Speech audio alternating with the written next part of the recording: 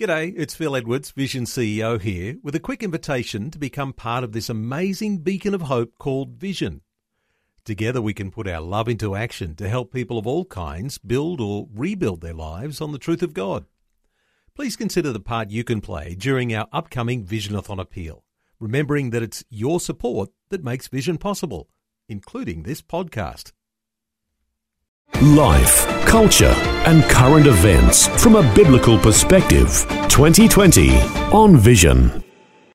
Let's get a focus once again on the continent of Africa and such hardship that peoples have been going through, not only with COVID, but COVID just one of many deadly epidemics that have been affecting the continent of Africa for a long, long time.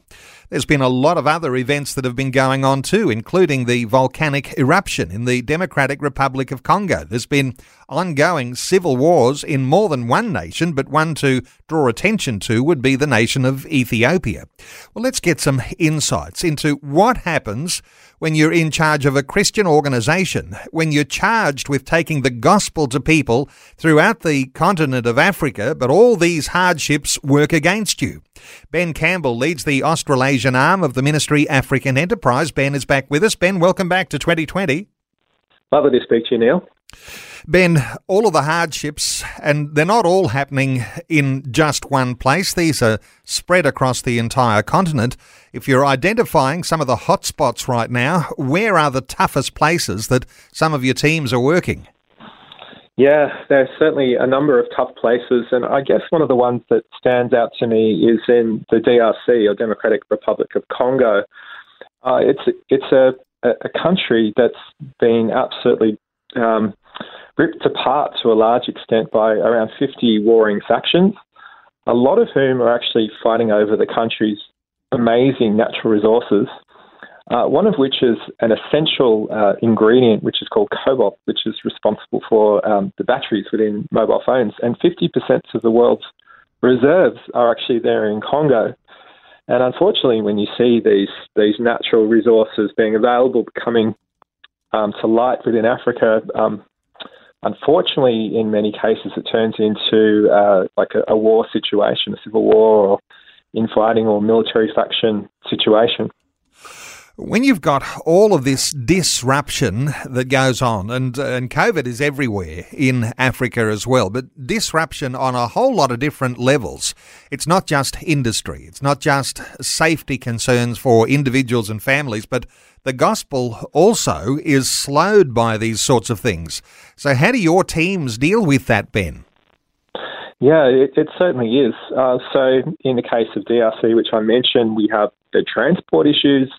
To get out on mission on one side of the country, and other of the roads could be blocked by, fighting. And so there's some dangers on the roads. There's dangers from warring factions, and even around the natural devastation that Africa too frequently experiences, droughts and floods, and even volcanic eruptions, which has occurred in the DRC, and it displaces many, many people. They come into other parts of Africa, close border areas, and then end up in refugee camps.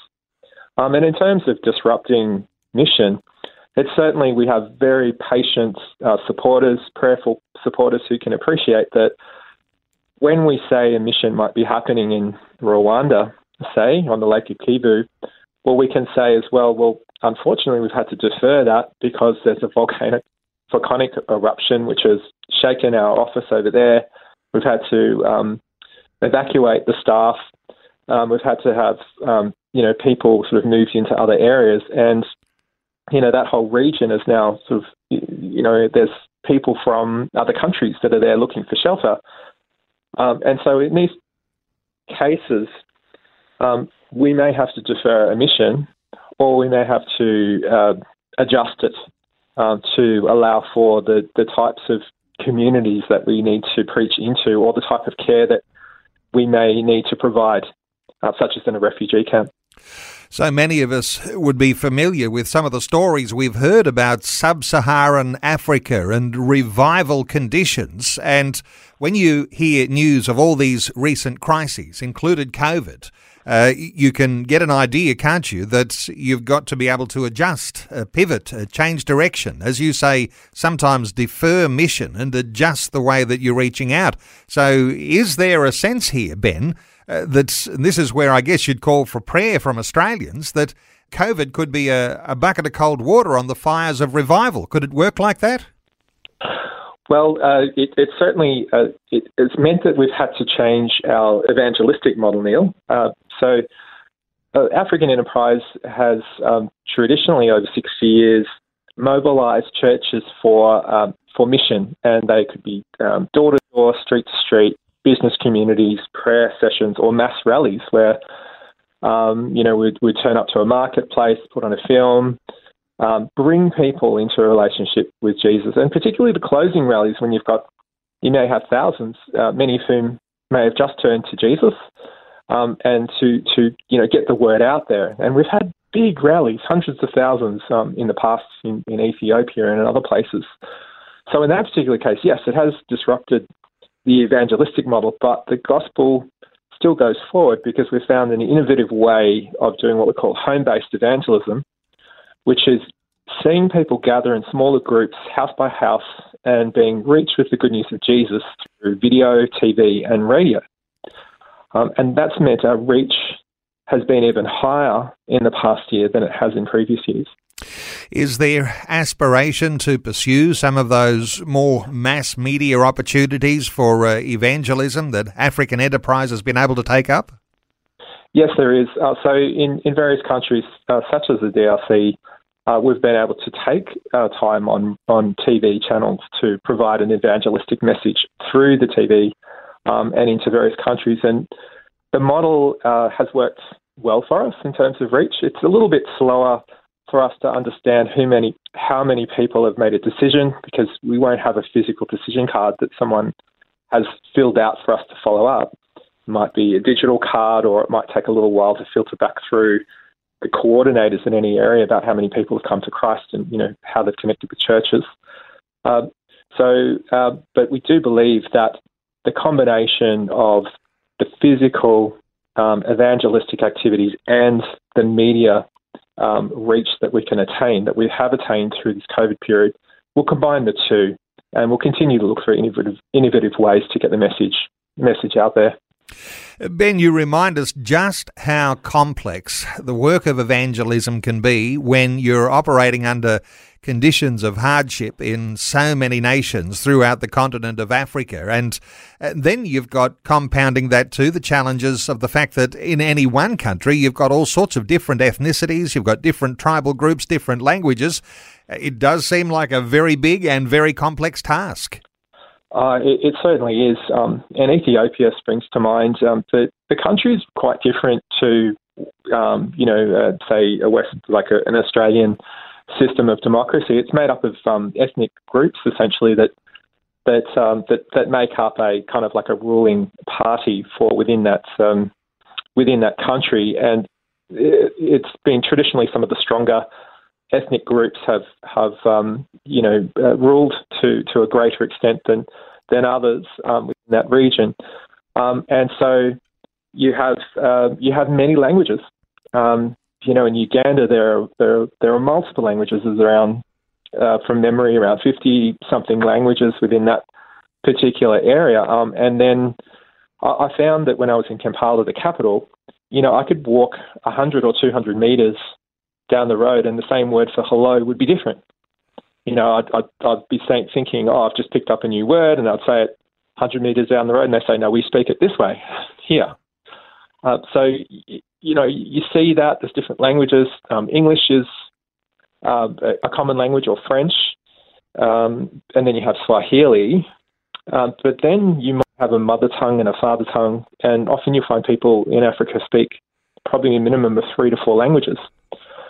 So yes, you have that aspect of things, and part of our challenge, and one of the reasons we focus in on cities, is you see an influx of people coming from various regions within within a country to the city to look for work. And so what we will do is we have an opportunity to reach out in a common tongue, and that's what African Enterprise does. It's all local evangelists who do this, run by our officers there in that country, to reach out to people in their language. And then if they need to go back home to the regional areas, they can take the good news of Jesus into their local language and culture. So that's it's one of the ways one of the challenges and one of the opportunities as well. Well, Ben, the work of mission doesn't stop even when the hardships are there. And so when there's COVID, when there's any number of epidemics, when there's all the unrest that we're seeing in South Africa, when there's the civil wars that continue in places like Ethiopia, it doesn't stop the work of mission. And of course, we can't just jump on a plane and be a part of the mission activity. It's mainly happening, isn't it, by nationals who live in the nations throughout Africa, and you're resourcing them. So for people listening to our conversation today, how can we help, Ben Campbell? Yeah, for those listening, firstly, thank you. Prayer is the first thing. Pray for the leaders, and then secondly, to keep up to date with what our brothers and sisters across the continent are actually up to. It is led by national officers. They're all locals, nationals, and through the work of African Enterprise Australia and New Zealand, what we do is we provide the funds to keep those officers going, and we partner with our friends in the United States. So we have probably a bit of a 50-50 split, roughly, to see funds going and supporting those local officers. And we managed to keep all the overheads down because it's only a few people in general who work in those offices. And the impact is so great because the teams in Africa then identify leaders of church communities, bring them together for meetings, and then bring that out into the wider church to get volunteers to go out and evangelize in their particular city in the region after 6 months or 12 months of training. So prayers for effective evangelism, speaking the word of truth accurately and correctly, being able to mobilize our supporters on an ongoing basis. And I guess our greater vision is around how can we reach out to more countries. You know, we have 11 countries that we're in now, and we'd love to reach out to more neighbouring countries that we do work in as well. You're in 11 countries in Africa. The need is prayer supporters, people to keep informed, keep up to date, because things are changing and there are dramatic changes in some of the nations of Africa. And importantly too, give generously. Funds required, a few extra friends will go a long way. And for those who can give a little, for those who can support more substantially, the work at African Enterprise are going to be very appreciative of those funds as they go to the work of mission across Africa. Let me give the website. It's africanenterprise.com.au. africanenterprise.com.au. Ben Campbell leads the Australasian arm of the ministry, African Enterprise. Ben, thanks so much for the update today on 2020. Thanks, Neil, for the focus on Africa. I really appreciate it, and God bless you all.